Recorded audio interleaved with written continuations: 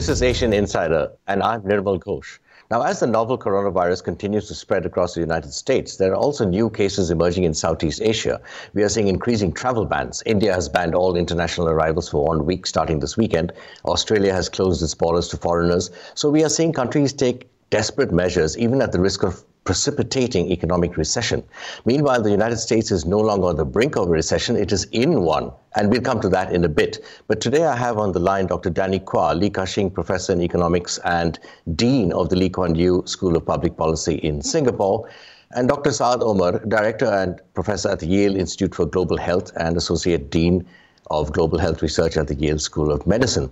Thank you both, gentlemen, for being with us. I know it's an extremely busy time for all of us. So, Dr. Omar, first, let's try and put this in context. The last time I looked, the trajectory here in the US was the same as it was in Italy, and that is not encouraging. But one must also consider it is increased testing that is producing these growing numbers, and that is a good thing as we get a better picture of the pandemic. But it also bears out the hypothesis that there are many more infections out there already. Now, what is your take? What is your assessment of where the US is in bringing down this growth curve? So right now, yes, we are seeing more cases because we are ramping up testing, etc. But there are a few things. The so-called sentinel events have shown us that the community transmission is well established in many parts of the U.S. There are several outbreaks, sub-outbreaks going on with different trajectories because we had several introductions at different times, but we are getting more numbers due to not just new testing, but the fact that we have community transmission going on right now. Dr. Quah, let me quickly read out a couple of lines from research reports. First, S&P Global predicts the U.S. economy will shrink by 1% in the first quarter and by an even larger 6% in the second quarter. Quote, while economic data for March is just starting to be released, the severity of the blow from the coronavirus leads us to believe that the U.S. is entering recession, if not already in one. And then Oxford Economics, the U.S. economy is in a recession. The coronavirus pandemic will lead to profound, pervasive, and persistent, but not permanent reductions in activity, with widespread cuts in social spending, severe disruptions to supply chains, and a major interruption in travel and tourism activity. So from where you sit in Singapore, what do you see coming up the track, so to speak, and what are the ramifications for Asia in particular? Well, all those are consistent with how many of us in Asia are thinking will happen in the West. To be clear, up until a month ago or so, most of the expectation was that the slowdown in China, the initial center for this COVID-19 epidemic, was going to be the critical factor for Asia. And with that alone, many analysts, many economists in Asia were already shading down their prediction for growth over 2020, 2021 by as much as 1 percentage point. And at that point, the expectation was that North America, Western Europe, the broad outlook remained roughly unchanged. Right now, things do not look good economics-wise for that part of the world. The center for the pandemic has now shifted towards Western Europe. And so the best guess is that recession is almost surely going to be on the cards for many across Asia. The Economist Intelligence Unit has already factored in these changes, and that's exactly what they're expecting as well. Dr. Omar, back to you, if I may. It seems increasingly likely, it looks like the U.S. is caught between defeating the virus at the cost of a recession. That is putting much more draconian measures in place and so forth. Or conversely, keeping the economy afloat but risking greater spread and more deaths. Now, in New York, we are seeing the mayor and the governor discussing whether or not to order an actual lockdown. Is this a fair assessment of the dilemma, and what direction do you see it actually going in? Yeah, so it's a trade-off. And then there are several counterfactuals. There's several scenarios that you have to weigh. For example, governments and policymakers, and the ones I have talked to, have to decide between having some of these measures now versus later sometimes. We do know that preemptive measures are a lot more effective than measures that are reactive. So that's one part. But obviously, the longevity of these measures have to be kept in mind. I'm actively working with colleagues to figure out strategies that would help us ease the burden a little bit without increasing the risk of disease spread. But that's early work right now. But right now, I think it was a reasonable strategy to have these measures and to have drastic social distancing to break the rise of this outbreak in the US. Do you think the social distancing is sufficient at the moment? It's necessary but not sufficient. People have to have strategies that focus on mitigation of transmission probabilities within households. And so these two additional steps, i.e. early contact tracing and testing for contacts and early isolation, and focusing on household transmission will have to be added to this strategy. Dr. Kaur, switching to you for a moment, the US is preparing this huge spending package to assist the potentially millions who are losing jobs even as we speak, especially across much of the services sector. In fact, the airlines are going to be in deep trouble in a couple of weeks. Other institutions have also come up with money for the global economy, the World Bank and so forth. A lot of stimulus packages out there. How much do you think these measures will turn the tide economically, or at least tide us over, and for how many months? I think these packages are now going to have to be just the tip of the iceberg in how the world deals with this outbreak. What we have to remember is that there's both a demand side and a supply side that needs to be supported. And a lot of the measures that look at, say, increasing consumer spending, improving the situation, the well-being and the living conditions of the households, all of that exactly spot on the right thing to do. But at the same time that we're doing that, we have to acknowledge that supply chains need to be maintained. The fact that supermarket shelves are empty is an indication not of insufficient demand, but it's an indication that demand is there, but supply needs to keep up.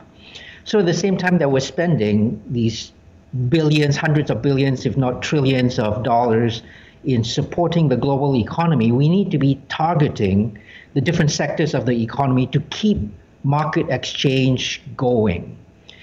All of that will be helpful in repairing the trade-off between the reproduction rate and the socioeconomic costs that the global economy will almost surely have to be dealing with. Dr. Kaur, there is another aspect. This virus has deepened the suspicion and the negative rhetoric between China and the United States. What are the ramifications of that? And we already have supply chain disruption. Are we looking at accelerating that process, a reordering of the supply chains between China and the West and the US in particular? It is very worrying to hear the escalation in rhetoric between the two great powers. Admittedly, the rhetoric has emerged from, among other things, the President of the United States continuing to use a language that even the World Health Organization condemns. And that rhetoric builds on a narrative that he and parts of his administration have been on for the last 2 years. It is very worrying. The thing about a global pandemic is that it's one of those challenges that don't carry passports. This is one of those challenges that the entire world needs to come together to repair. And right now, the two great powers are not helping when the rhetoric escalates in this way. There are some bright spots. As we all have become aware, China has deployed a great number of testing kits, has deployed a great number of health and medical personnel across different parts of the world. Italy, in particular, has seen a major infusion of Chinese assistance. And it is those things, those medical personnel on the ground, building a better understanding of how we all need to be pulling together that will be critical. I hope that the world will be able to get past this geopolitical rhetoric and actually see what is going on the ground. Yes, a lot of people think this is another nail in the sort of coffin, so to speak, of globalization. But ironically, you need global cooperation to deal with this global threat. Dr. Omar, last question to you. We have heard President Donald Trump talk about defeating the virus. We've heard Treasury Secretary Steve Mnuchin say the U.S. will, quote unquote, destroy the virus.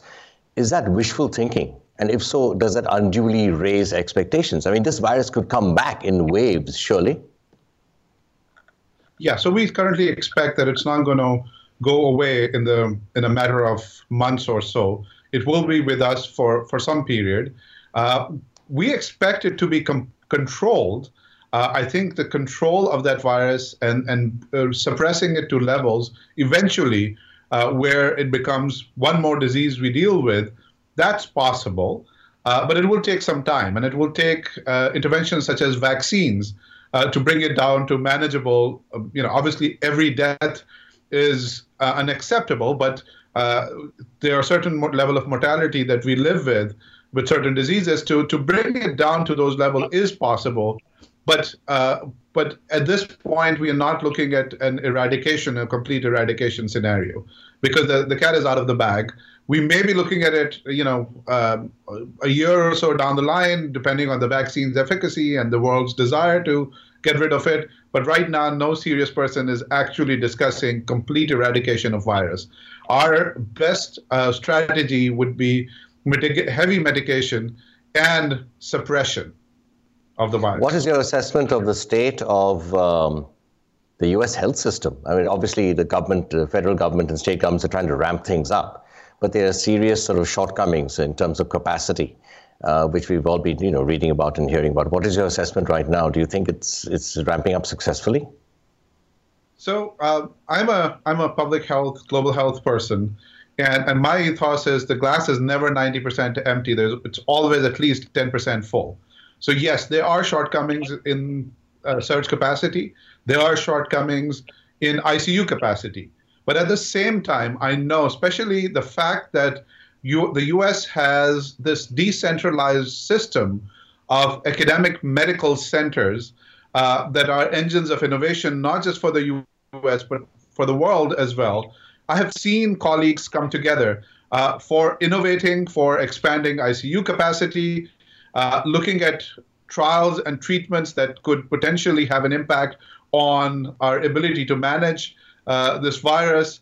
So there are bright spots as well in the system because of the way it is set up. But we need to take this seriously, and there are several concerns around it as well. Dr. Kwa, a last question for you before we wrap up. What is the view of the U.S. out there about the way the U.S. is handling this and the potential ramifications in terms of the impact of a very, very sharp recession in the U.S., sharp and sudden recession? There are quite a number of observers in Asia who are looking on at how the Trump administration has been handling this crisis with considerable horror. Many places in Asia have worked very hard at containment, at detection, and have been able to bring down dramatically the infection rate in our societies. Wuhan itself, which was running several thousand new cases a day at the height in January and February, yesterday reported 0 new cases. There are strategies that work. There are containment strategies that work. And many in Asia who've acknowledged the dangers and risk have taken on exactly these strategies. But right now, we're confronted with a whole rest of the world, and we're worrying about now importing cases of COVID-19.